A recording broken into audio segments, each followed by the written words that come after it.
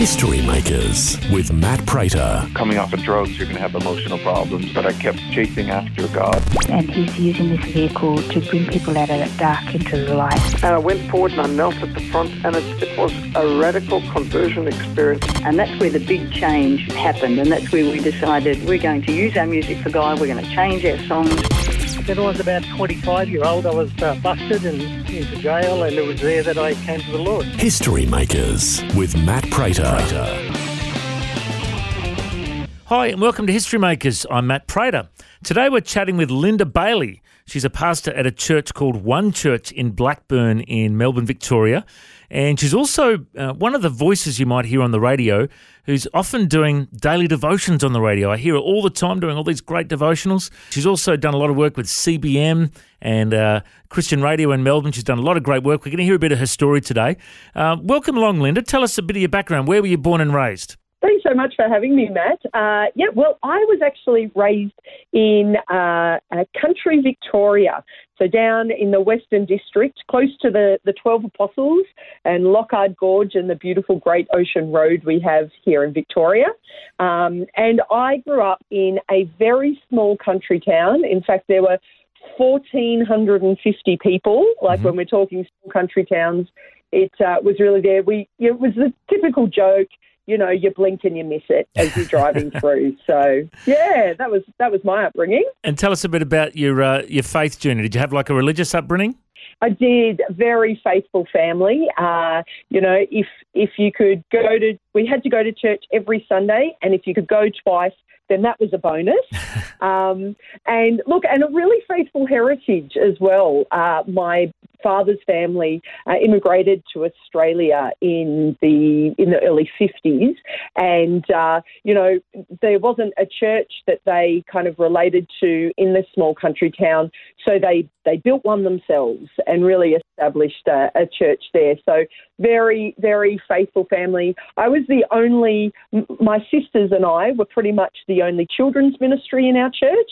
We were pretty much the only youth ministry in our church because it was quite small. But as I got to know other bigger churches and heard about bus ministries, I know in the States a lot of the bigger churches do bus ministries where they take buses and go and collect children from the local community. It made me realise, well, my mother had been doing that for years, decades ago in our high-ace van. She'd go around the local community and bring any of our friends who are open to coming to Sunday school before church. So very much a faithful family, keen to connect with God and help others connect with God too.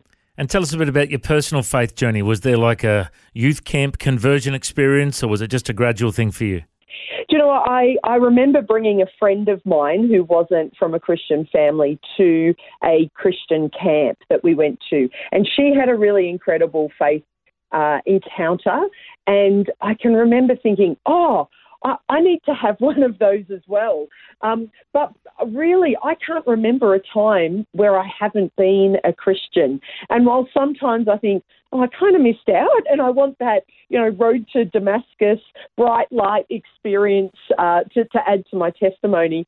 As I've got older, I actually feel really blessed and thankful that God has always been a part of my life. I can't remember a time where I haven't got a sense of Him being there and Him being someone I can trust and hope in.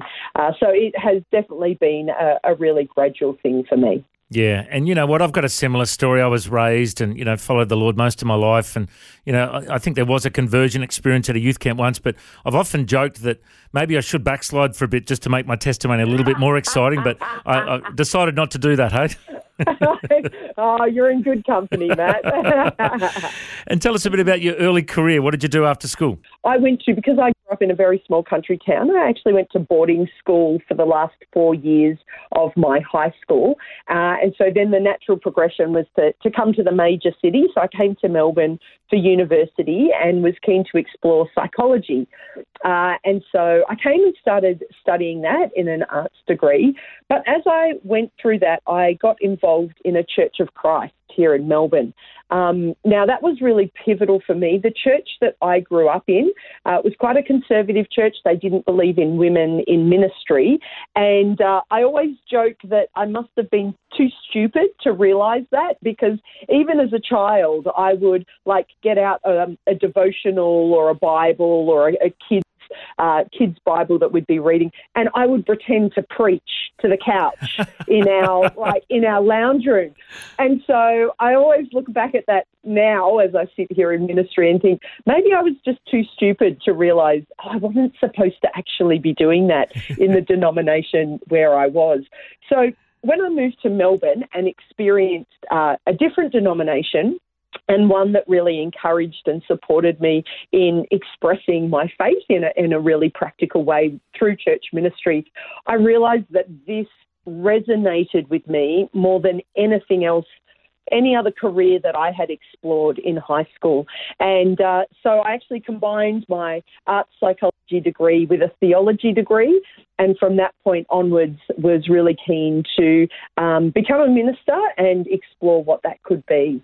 Well, I love the picture you painted of preaching to the couch as a young girl. You know, my daughter, we had a garage sale a while back, and she was out the front yard and she lined up all her Barbies and she did church for the Barbies. And brilliant. Bit of good news, Barbie got saved, and I think she needed Jesus too. So. Oh, praise the Lord. Well, once Barbie raises her hand, it's up all the way. That's right. That's right. It's a straight up. I think Ken got saved too. I can't remember, but he needed Jesus too. So, but no, it's so good to hear that you've been embraced in ministry. And I just think it's wonderful to hear at a young age how the Lord used you through your uni years. Well, let's go through that season. So after you started in ministry, you were kind of doing children's ministry and a bit of missions. Tell us what that looked like. Yeah, so I started out coordinating the children's ministry and then led to a student ministry. I think over the first 10 years of ministry, I really just tried to work out where I could go, what I really resonated best with, what I was really passionate with. And I was so fortunate to sit under a senior minister who was really willing to let me flex out a little bit. So I did do children's ministry. I was also a chaplain in a local state primary school that was directly across from our church. So it was a really great partnership, but a purely state primary school. But it certainly taught me a lot about being relevant to our local culture and not just being comfortable in the Christianese of our churches. I also did some short-term mission trips over to the Philippines and connected with some church planters over there. And then it just generally extended into preaching, overseeing the young adults and just supporting the church as a whole. Wonderful. And then you took a bit of a turn and changed directions a little bit and started working in Christian radio as a breakfast program producer. What were you thinking? Those hours are crazy. I've been there, done that. Look, it just helps you to be humble and to be patient when you're working in Brekkie Radio, so that when people say to you, "Oh, I'm so tired, I just haven't got enough sleep," you've just got to bite your tongue and go, "Just because I'm more tired doesn't mean that their tiredness is not validated."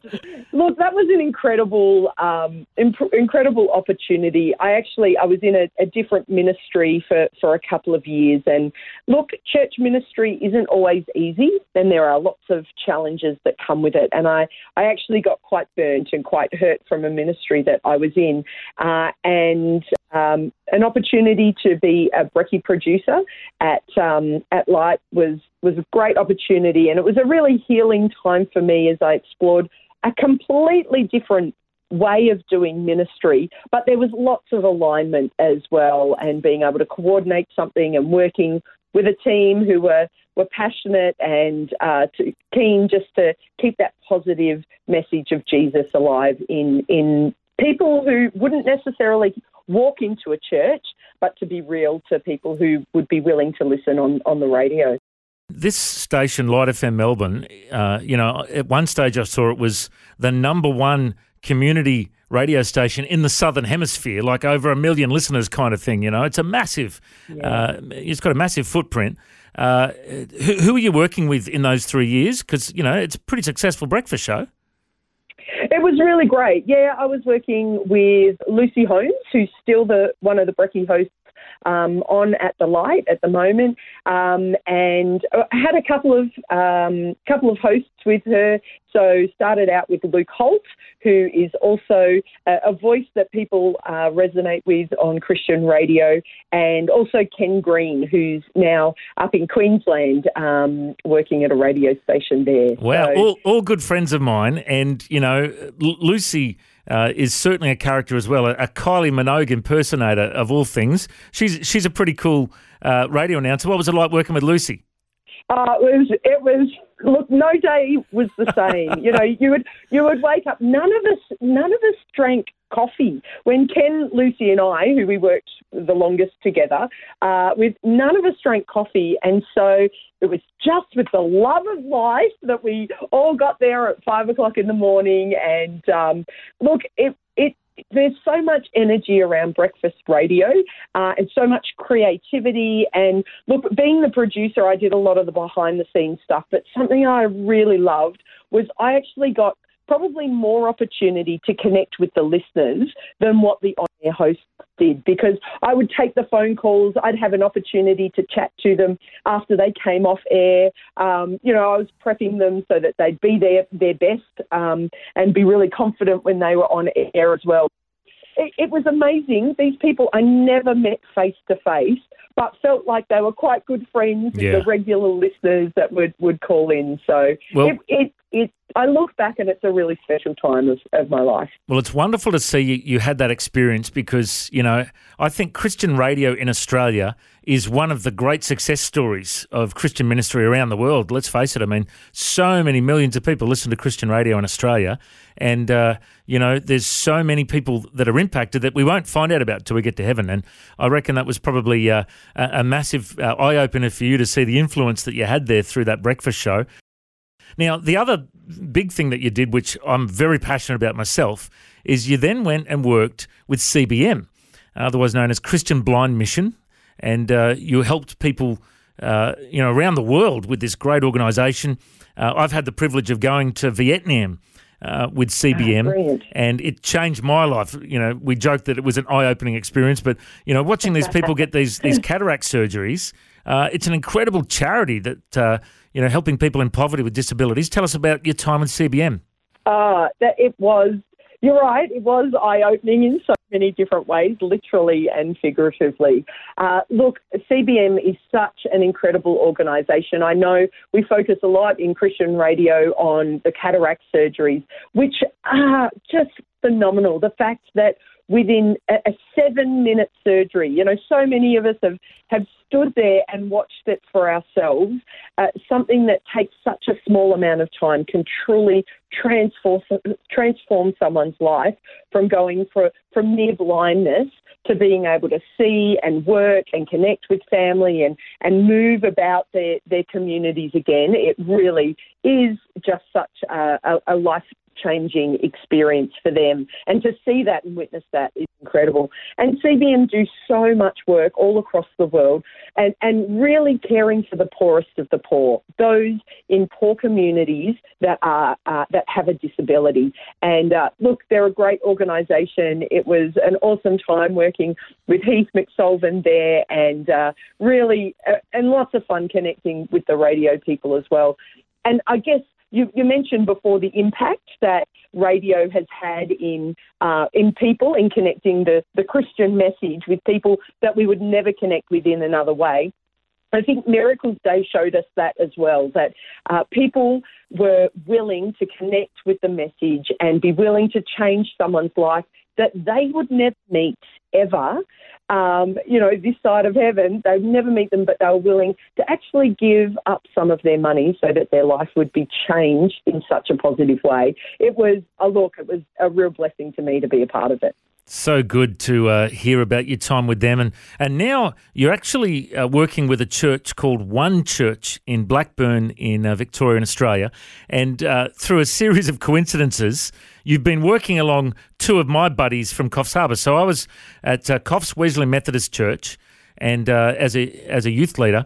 And my youth leader there was a guy named Rod Clements, who has been working with you at that church. And then another guy from Coffs Harbour, Bob Field, was working with you. So two of my buddies from Coffs have been working with you. Tell us a bit what that ministry is like. Well, I think you need to tell us what's in the water at Coffs Harbour. I mean, 3 top quality guys that I've come to know. Look, I oversee community life here at One Church. So a lot of the internal workings, doing like small groups and integration here at church, as well as running courses for our local community. So we're about to run the Alpha course. We've run parenting courses. We've just finished running the marriage course.